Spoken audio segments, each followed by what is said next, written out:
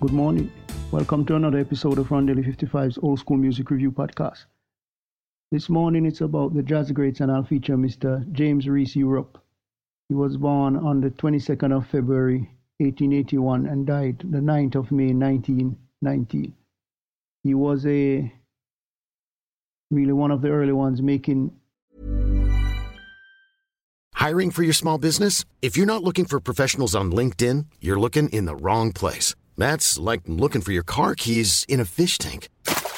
LinkedIn helps you hire professionals you can't find anywhere else, even those who aren't actively searching for a new job but might be open to the perfect role. In a given month, over 70% of LinkedIn users don't even visit other leading job sites. So start looking in the right place. With LinkedIn, you can hire professionals like a professional. Post your free job on linkedin.com/people today.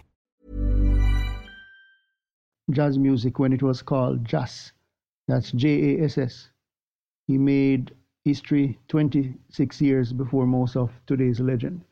His techniques are, as a composer, really built the texture of jazz, and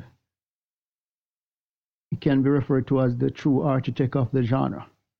You can listen to the songs Memphis Blues and Castle House Rock. One of those artists that really gave a lot. Originated in Mobile, Alabama in the US. He was also known as Martin Luther King of music.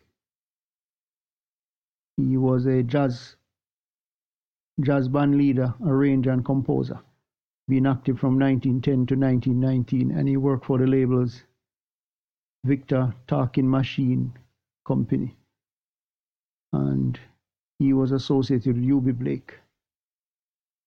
Really, really nice productions. His earlier recordings are not on the streaming services or the video streaming sites. So, but you definitely could check out Memphis Blues and Castle House Rock. So until next time, hope you have a great day. Remember, God loves you. Jesus is the only way.